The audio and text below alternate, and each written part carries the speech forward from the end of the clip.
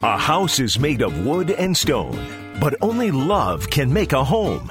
Welcome to the Repco Light Home Improvement Show, helping you make your home into one you'll love even more. On News Radio Wood 1300 and 106.9 FM. Well, good morning, everybody. Happy Saturday. Happy Saturday, Haley. Happy Saturday. How are you? How's your week been? I know how it's been. It's been not a great week. Yeah.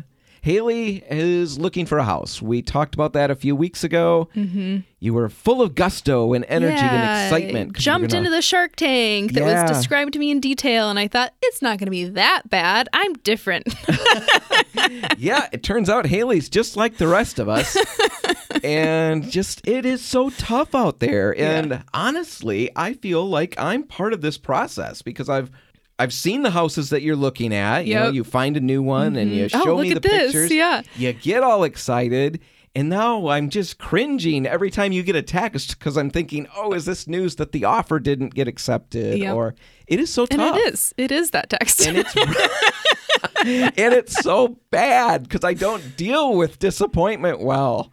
Yeah, and it's extra bad when we're both disappointed.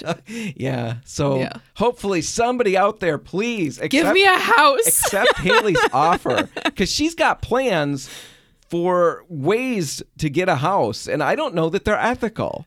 She's thought about bringing rat droppings and just leaving them around to create the idea that hiring this place is actors to be, less than friendly outside the house. Yeah, and act like neighbors and stuff like that. I would never actually do that. No, but we have joked about that is a funny idea. Mm-hmm.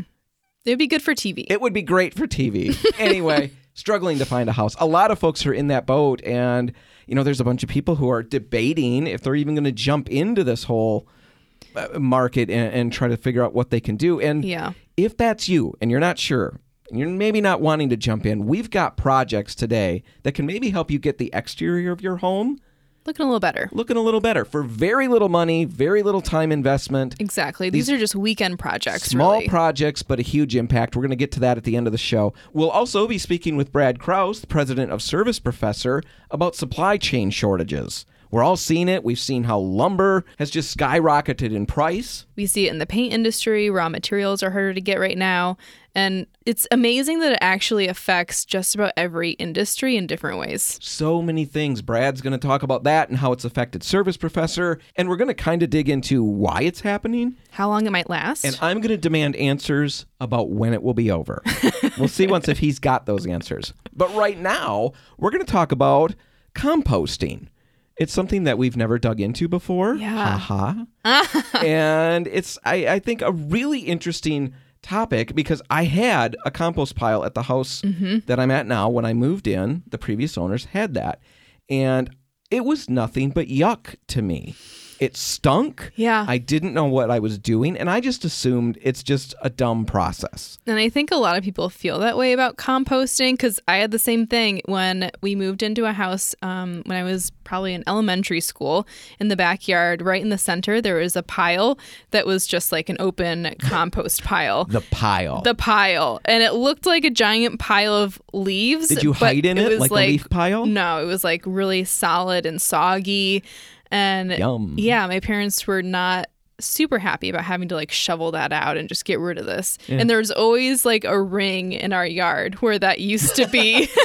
It left its mark. I have the same thing. Yeah. I got rid of mine because it stunk and it did all these things. And I've dug into it since. And you and I have talked about it. And I think really what it boils down to is I was doing it all wrong. Right. There's a lot of advantage. And that's what we're going to dig into right now. And let's start with just getting... what is composting? We went to the Google, and the Google says composting is the natural process of recycling organic matter, such as leaves and food scraps, into a valuable fertilizer that can enrich soil and plants. Wow, you really put a lot of drama into that. Yeah, you like that? I did. It was actually good. It summed it all up, though. Composting is going to help us reduce waste, cutting down on all these things that we fill our garbage with, that fill the landfills, things like that. But also by doing that, we're producing great food for the garden. Exactly. You're making your own fertilizer or plant food that you would, go to garden store to get and spend kind of a lot of money for something that you can make yourself pretty easily as long as you're following the right process. And that's what people kind of fall short of, I think. Right. And that plays into the downsides of composting. The upsides are what we just talked about. The downsides are, first off, it takes time and attention. Yes. What good thing doesn't, though? All right. That's kind of a throwaway point.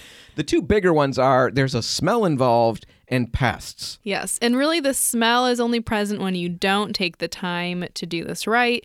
And pests can be avoided by the type of composting you decide to do. Right. And I struggled with both of those problems, and I just thought the whole process was bad. Right. It turns out it's my fault. There's a science to doing it right.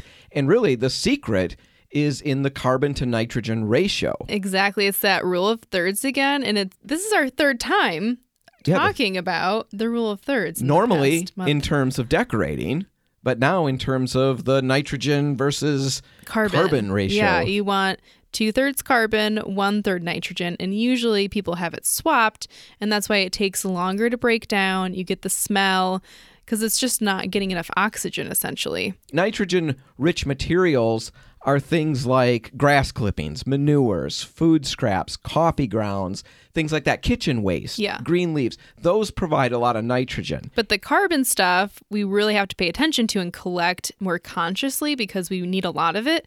And that's things like branches, dried leaves, sawdust, if you've got it around, I guess. Things from inside like newspaper or paper bags, you can shred down and throw in there too. But straw is going to be kind of the ideal. Right. 2/3 carbon rich, 1/3 nitrogen, and you're golden. Exactly. Couple things, though. Not all nitrogen or carbon ingredients are created equal. So wood chips, for example, they're carbon rich, but they might have too much carbon. Right. They're a little too loaded. Yeah. So you got to add them in the right proportions and at that then point. pine needles, too, can be too acidic. So you just have to pay attention, again, to the science and the pH that you're creating within your compost pile.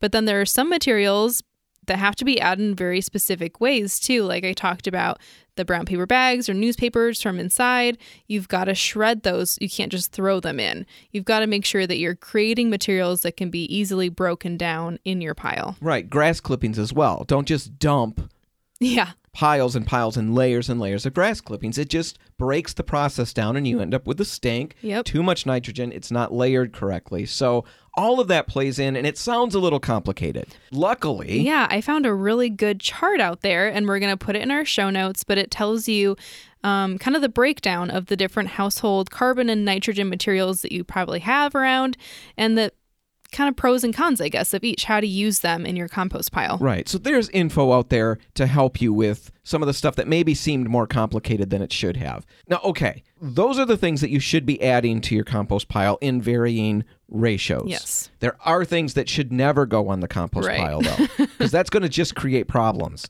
First off, meat. Yeah. Don't put a bunch of meat out there. You're going to have all the neighborhood dogs. Oh, my gosh. Meat, bones, fish scraps, all of that's bad. Milk, dairy, inviting problems. Raccoons are going to find their way. Bugs. Don't add that stuff. Avoid composting perennial weeds or diseased plants. Yeah, you don't want to spread more weed seeds into your compost pile that you're going to put in your garden later, and you definitely don't want to spread disease. Right. Nobody wants to do that. If you add yard trimmings, you don't want to add yard trimmings that have been treated with pesticides. Yeah. Because there are organisms in this system that you're creating that you want to stay alive to make it work, and you don't want to kill them accidentally. Exactly. Don't include pet manures. This should not need to be said.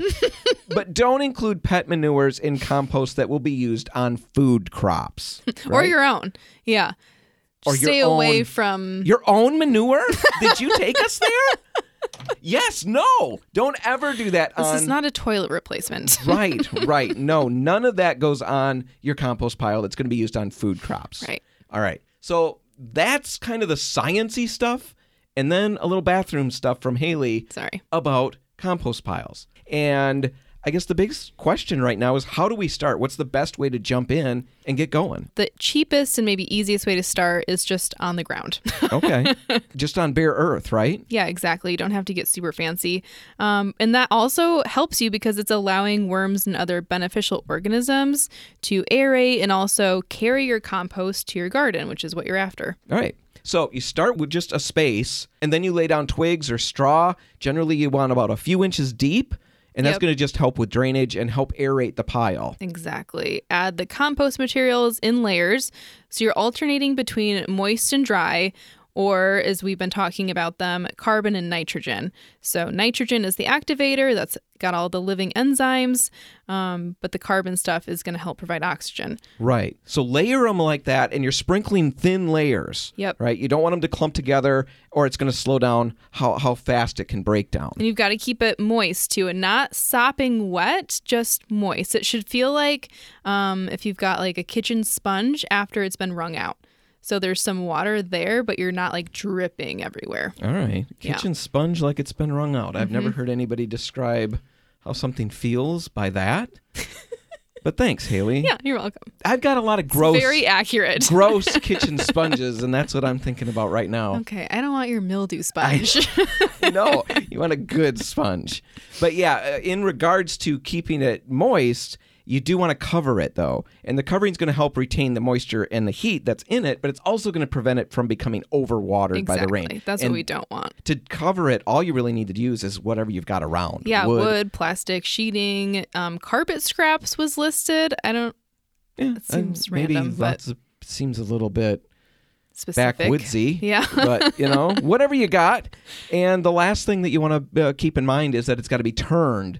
Every few weeks or so, you give the pile a quick turn with a pitchfork or a shovel. Or an aerator. Right? It's a lot of fun. This part is probably the least fun of the process, but it's really important. It's really important because it's adding the oxygen that's required for the process to work. It's what keeps it from being smelly, like we keep talking about. You've got to have enough oxygen, not so much nitrogen. Right. And now, all of that, we went through it fast. We're going to put more info in the show notes so you can check it out. It's definitely worth digging into. I think it's a really fun little, almost like a little hobby. Yeah, it is Right? a hobby. I mean, you've really got And to I'm have time and creating attention. These things I can use at home, this fertilizer. I love it. That's pretty exciting. All right. Now, we're going to take a quick break. And when we come back, we're going to be talking about different composters that you can buy that will help with the process and a couple of tools that you're going to want to have. Yep. That's all coming up next. Stay tuned.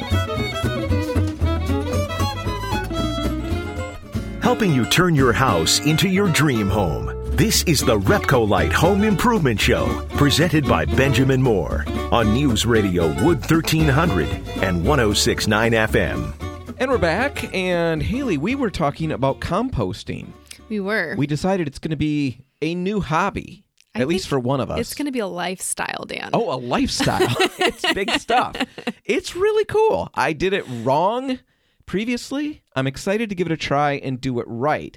Now, if you missed last segment, we talked about kind of the science behind it and how to get it right. Exactly. Right now, let's talk about some of the tools and items that we can buy. And let's start with the different composters that are out there. Yeah, because there's standard composting bins that I think we probably all think about when we hear composting. It's the classic 4 walls, open on the bottom so it's on the ground, and maybe it has a lid, maybe it doesn't. Okay. But- What are they made out of? They're plastic? Plastic, wood. Okay, we could make our own. Exactly. Okay. And that's why they're kind of more of like the DIY, but there's a lot of expensive ones out there too, so it's like the whole range. If spending money's your thing, we can help you out. If you want to do it yourself, that's out there too. The good thing about the ones that you can buy is that they're totally enclosed and they've got a door at the bottom. So you can get the really good, black gold out for your garden and still have the compost at work at the top. So there are some benefits to them, but the downside is that it's really hard to turn the material over because you're in an enclosed space, right? It's hard to get a pitchfork in there and actually mix it all up. And that's going to be the case with any of these standard compost bins. Exactly. Yeah, that's the downside. Okay. What else is out there? There are tumblers that almost look like cement mixer type things. Yeah, they kind of look like that, or this is going to sound so funny, but the little contraptions that they put the bingo balls in to stir them up before they shoot out and say the numbers. Right. It looks like one of those to me. Oh, so it could be a game too. You could stir your compost pile and... Yeah. I mean, it's essentially just a round or maybe a hexagon shaped box, and you've got a little hand crank on the side. So you can turn it without an extra tool. It's a little bit easier, supposedly. Okay. So those are tumblers? Yes.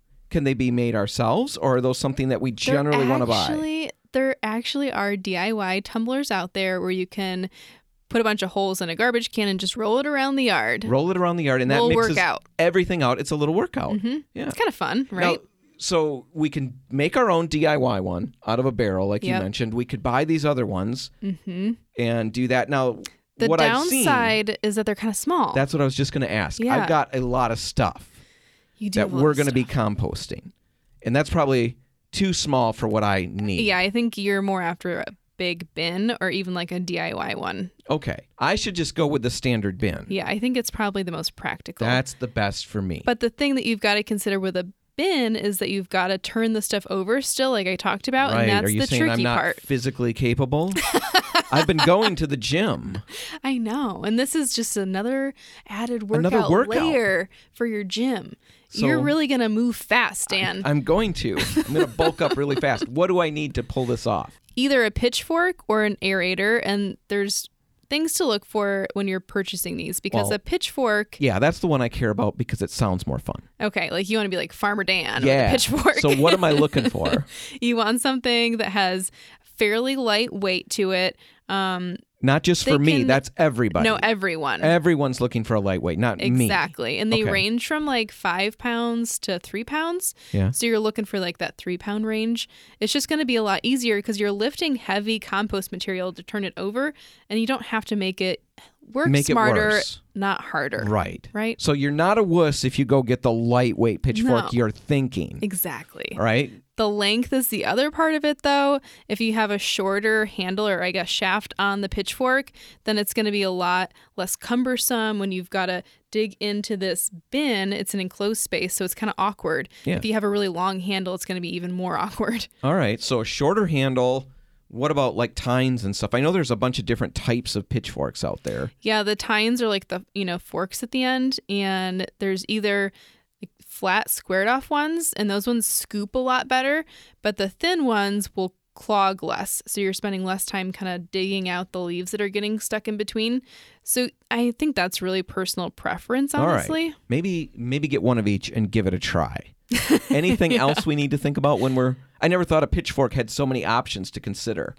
Who would think, right? But there's like a whole article, multiple articles on ratings of different pitchforks. Right. The other big thing is having a handle at the end makes it more ergonomic. You want something to hold on to that's a little bit less awkward than something that is just straight all the way down. Right? All right. Another thing that you mentioned was an aerator. The aerator. And I think this is what I would use because it sounds like less work. Oh.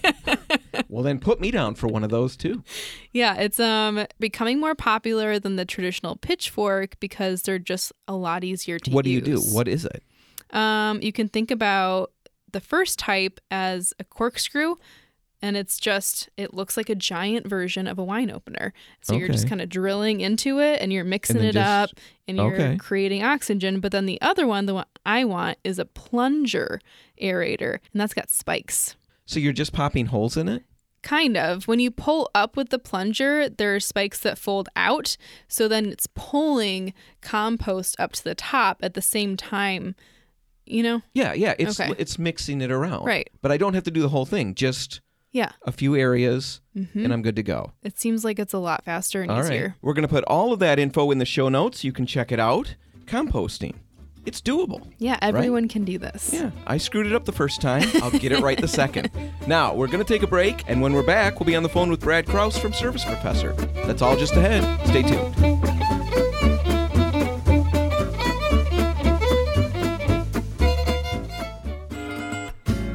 If you want to take your DIY skills up a rung, the Repco Light Home Improvement Show is here to give you a boost. On News Radio Wood 1300 and 106.9 FM. And we're back, and we are we're not in the studio. No, yeah. We are on the phone with Brad Krause, the president of Service Professor.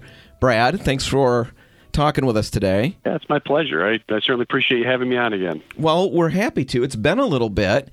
And for the listeners who aren't aware, Service Professor is unique. You guys are, you're not a big chain or anything like that, locally owned, but you guys do so many different things. Why don't you talk about that a minute? Yeah, it's funny you say the chain thing. A common question we get, and I think it's a a testimonial to our marketing and our marketing team is we get asked all the time if we're a franchise and part of a franchise, and we're not.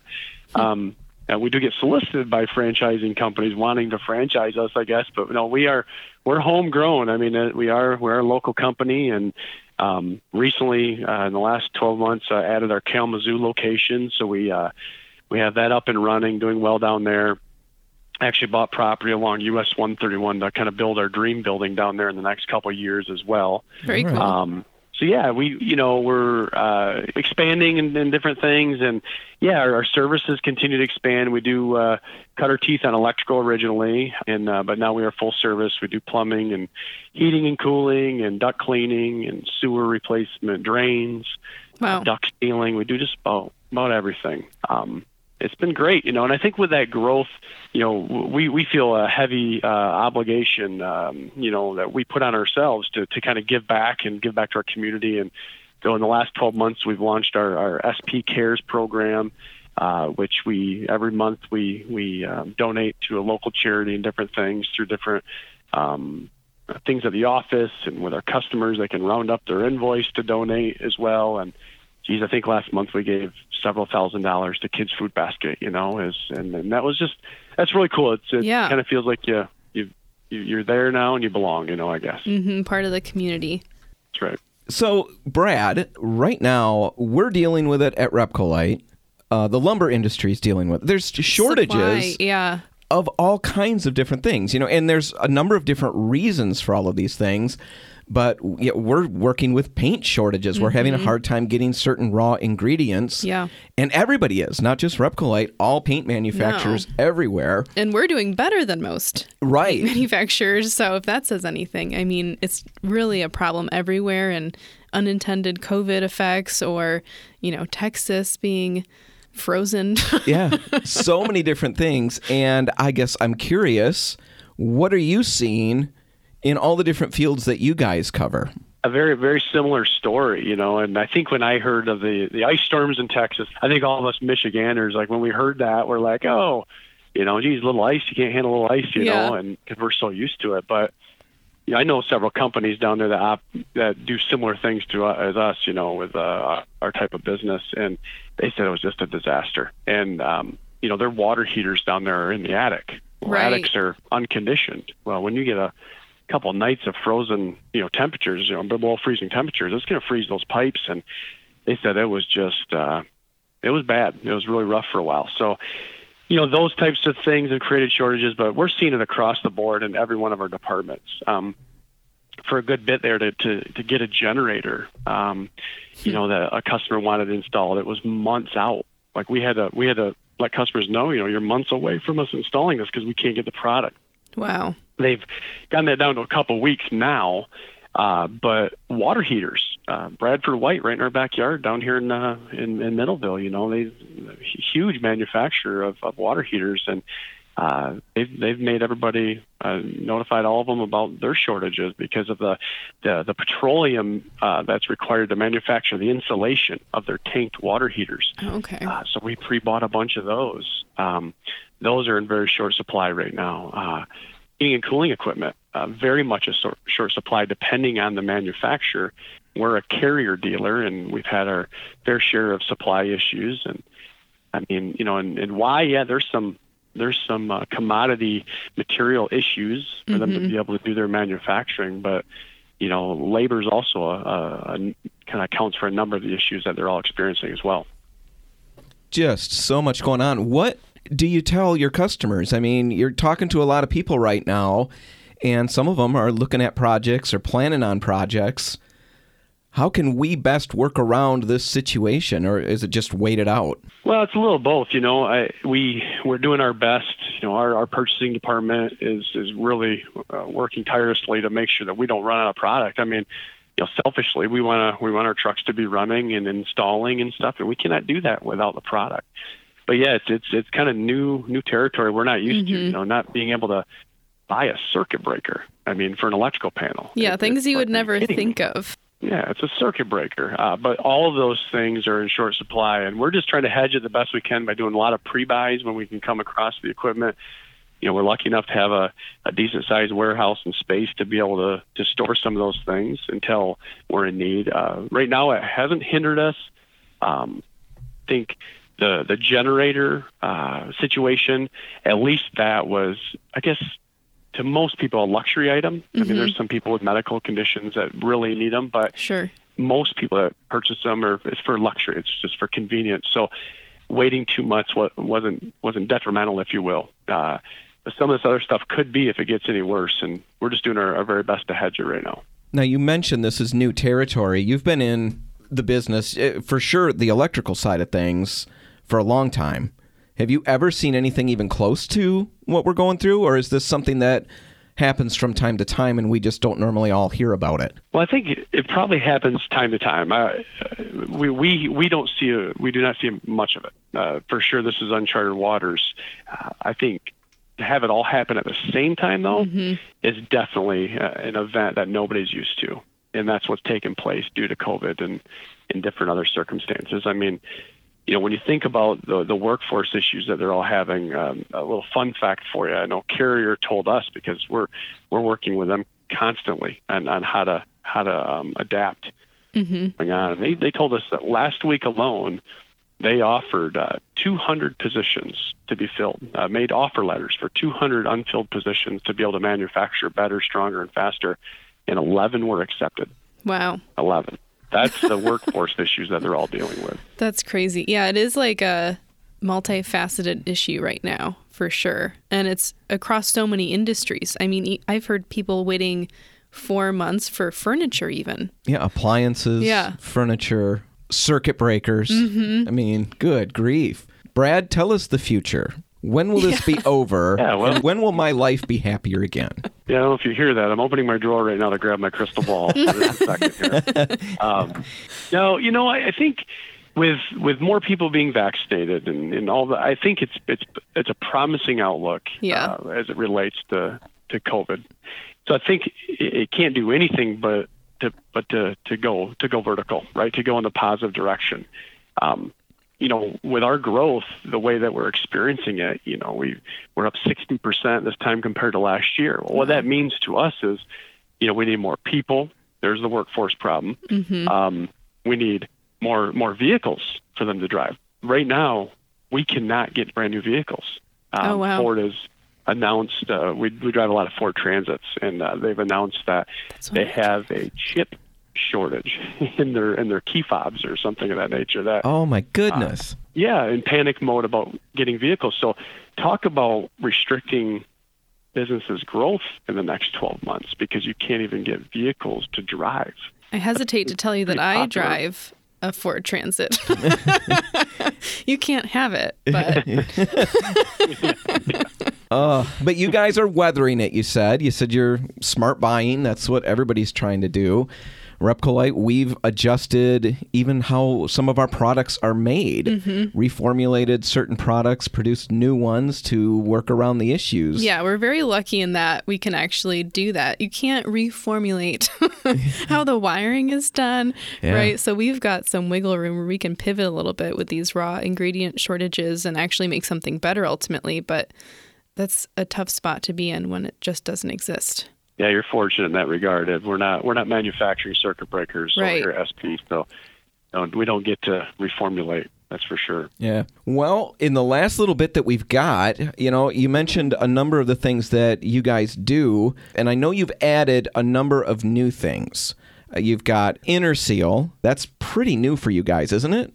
It is. Interseal is just really cool technology. People unfortunately live with uncomfortable homes all the time. Right? Why is this room colder? Why is this room hotter?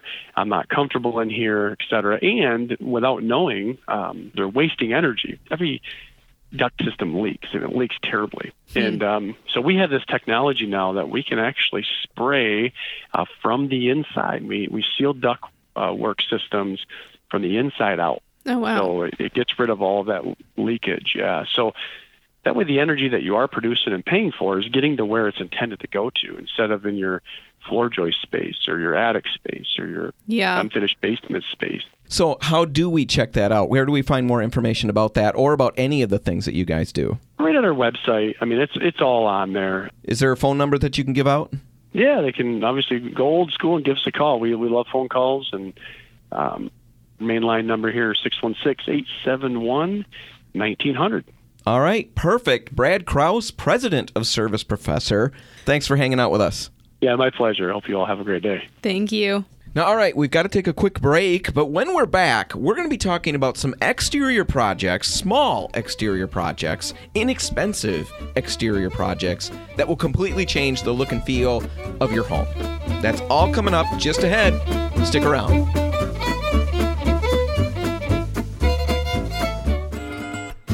If you want to take your DIY skills up a rung, the Repco Light Home Improvement Show is here to give you a boost.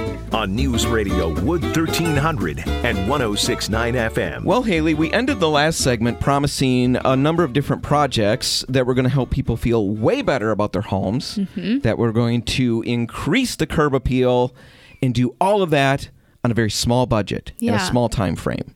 And there really are these projects outside. You know, we could definitely jump in and say, paint the whole house. Yeah. And there are ways to do that. It is a doable project. A lot of people might think that it's not a doable project for them, but it is. And it's not going to take as much paint as you might think it would need. Yeah, people are often surprised that it actually doesn't take as much. But we know not everybody's going to want to jump into that project. yeah, a quart of paint still sounds better than multiple gallons ultimately. And it's really fun when you can say, here's a project that will take a quart of paint that will still have a big impact. Yeah. And so let's talk about some of those. You pulled a whole list together. Front doors, I think, is the one on everyone's mind. It's very easy. It's front and center, and it's the one we think about most often. But garage doors are also paintable. Shutters, a front porch floor or ceiling even can make a really big impact. Even the foundation of your house. You know, if it's not painted already, it can really finish the space off and make it look clean. Yeah, all these little projects can make a huge difference. And when it comes to these projects, the big thing to think about is color. It's the name of the game in all of these. Well, and it changes our evaluation of the space. Our perceived value can change based on color if it conforms to, what do you trends mean by right that? now. Okay, I think we can all picture like colors that we would think of as outdated or like 70s colors, right? Where it might just look like it hasn't been touched recently. Now, do you think that when that's my house and it's outdated like that, is that something that I'm consciously aware of? I think so. So I'm consciously aware that that's what's going on and that it looks dated? Yes. Okay. I don't know if I agree with that. I think it's a mix. Yeah. But I think it does play into how we feel about the home, whether we realize what's going on or not. Yeah, maybe not consciously, but I think subconsciously we're aware of how updated a space is. And making those small changes, because the reason I bring that up is because when we talk about value and perceived value, I think a lot of us, me included, right away think, well, I'm not selling, so I don't need to worry about the value of the home. I'm not concerned about, or we're in the market that we're in. It doesn't matter. It could be a cardboard box and it's going to go for $200,000, right? Yeah. But it's not just the value to another buyer. What's more important to me is the value to me as a homeowner and everybody out there as a homeowner. Exactly. Your perceived value of your home, how you feel about that place, can be affected by these little things, and changing them can have a huge impact. Yeah, it's like the pride of ownership. Yeah. So let's talk about how do you choose colors for some of these places, because a front door color is one of the biggest struggles that people have. Yeah, front and center. No one's not looking at that. That's the thing. A bedroom, it's tucked away at least. If I mess that color up, okay, I can live with it. It's my family. This is the front door. Everybody's riding by thinking, what were they thinking? Right. And we know that happens because we all do it. We all do it. I think the most important thing to consider still is light. When we're talking about color in any space, lighting is key because color is light. So we've got to think about that front and center. When you're in a store and you're looking at color chips, you cannot just base your color off of that lighting. You've got to take it outside because this is going to be an exterior color. You're looking at it in natural light all of the time. You're never going to be looking at this color under fluorescence inside of a store. Right. And when you're looking at it outside, it's so much brighter. That affects even how the color looks, right? I mean, it brightens it up a lot. Yeah, it's reflecting more light, so it's going to look at least 2 shades lighter outside than it would inside. So keep that in mind as you're picking these colors. You want to compensate for that by choosing colors that are a shade or two darker than what you might be thinking. Exactly. The other thing to consider too is that you've got to take into account the landscaping and the colors that are already on the home, right? You don't want this color to camouflage into your landscaping. I think that's especially tricky when we're picking out greens for our house because we're surrounded by green outside. So it's hard to pick colors that still stand out yet don't clash with the landscape you've got going on. So you've got to keep that in mind. Definitely. I would think you keep in mind, at least to some extent, even neighbor house colors and things like that, especially front door colors. Yeah, you maybe don't want to copy your neighbor. Yeah. We've run into that where someone came in, I remember that years back, where there's a great front door color. I love it. And, we figured out what it was. They had a picture and we matched it as close as we could. They were really happy. Turns out it was their neighbor's front door color. And that person was less happy. Yeah. They thought they found something unique and then the next person duplicated it. Oh my gosh. So don't do that. That would be frustrating. But keep that in mind. You don't want to go a little bit ridiculous and you don't want to be exactly the same. What other things would you want to keep in mind? The roof color. The roof color is definitely one that I think goes overlooked sometimes because it's not something that we often pay attention to. It's just kind of overlooked. And it really does play a part, especially if we have a roof color that's not so neutral. Something like red or orange tile that can definitely dictate what colors you can and cannot put on the front door. All right. So when you're helping people try to pick a color for the front door, you talk about the things that you've mentioned. Mm-hmm. What other things do you help people with so they can find exactly where they want to go? Well, I think you've got to consider the saturation of colors. And this is a big one, especially when we're talking about front doors, because how saturated a color is, and what we're talking about is how pure or, if a color is in its truest version. If we think of yellow, like our standard Crayola yellow, or blue, or like fire engine red, those are what we think of as pure colors. And we don't necessarily want those on an exterior. We might think that we do when we're looking for a really bold front door color, but they can actually be a little jarring sometimes. You still want something that's got enough depth that you can rest your eyes on it. Otherwise, it's going to be too much color. You're not going to be able to look at it for very long. So what do? Find something more muted. Yes, find something still more conveys muted. the idea. It's ideal if you can get a color that's got a little bit of gray in it or some black that's going to help ground the color. That's going to play better in nature. It's not going to be so distracting or jarring, but you can still retain the boldness. All right. A great tool that you can use is Benjamin Moore's Color Visualizer. That's on their website. You can upload pictures of your home and kind of play with colors that way. The Benjamin Moore Color app, the Color Portfolio app for your phone, will do the same thing. And I found that works really well. You can take a picture of the front door and do the exact same thing. Isolate the door, change colors, and at least get an idea. Yeah, it's never going to be like 100% accurate. Right. Now, definitely with all of these things, all these different projects that we mentioned, the big thing is that you want to consider the surface that you're painting. We'd recommend, let's just quick in the last little bit that we've got, give out some paint recommendations. For front doors, Benjamin Moore's Grand Entrance, Repcolite's Endura. Both would be great for that. Shutters and garage doors, again, Endura, Benjamin Moore Regal Select. You might need primers. All of that we can help you with depending on the project. You always want to talk to the people in the stores about your project so that you can make sure you're doing any of the prep that's necessary. The biggest mistake people make is rushing into a project and not doing the prep first. It's really going to change the life of the paint. Yeah, so stop out at any Repcolite or Port City Paints and we'll help you with what you're working on. And who knows, by the end of next weekend, you might feel completely different about your home. You could have a whole new house. Exactly. With just changing the front door. Yeah. All right. That's all the time we've got. We're going to wrap it up. If you want to find this one again, you can find it online at repcolite.com. Whatever you do today, make sure paint's a part of it. Repcolite and Port City Paints, we're all open till 3, waiting to help. I'm Dan Hansen. And I'm Haley Johnson. Thanks for listening.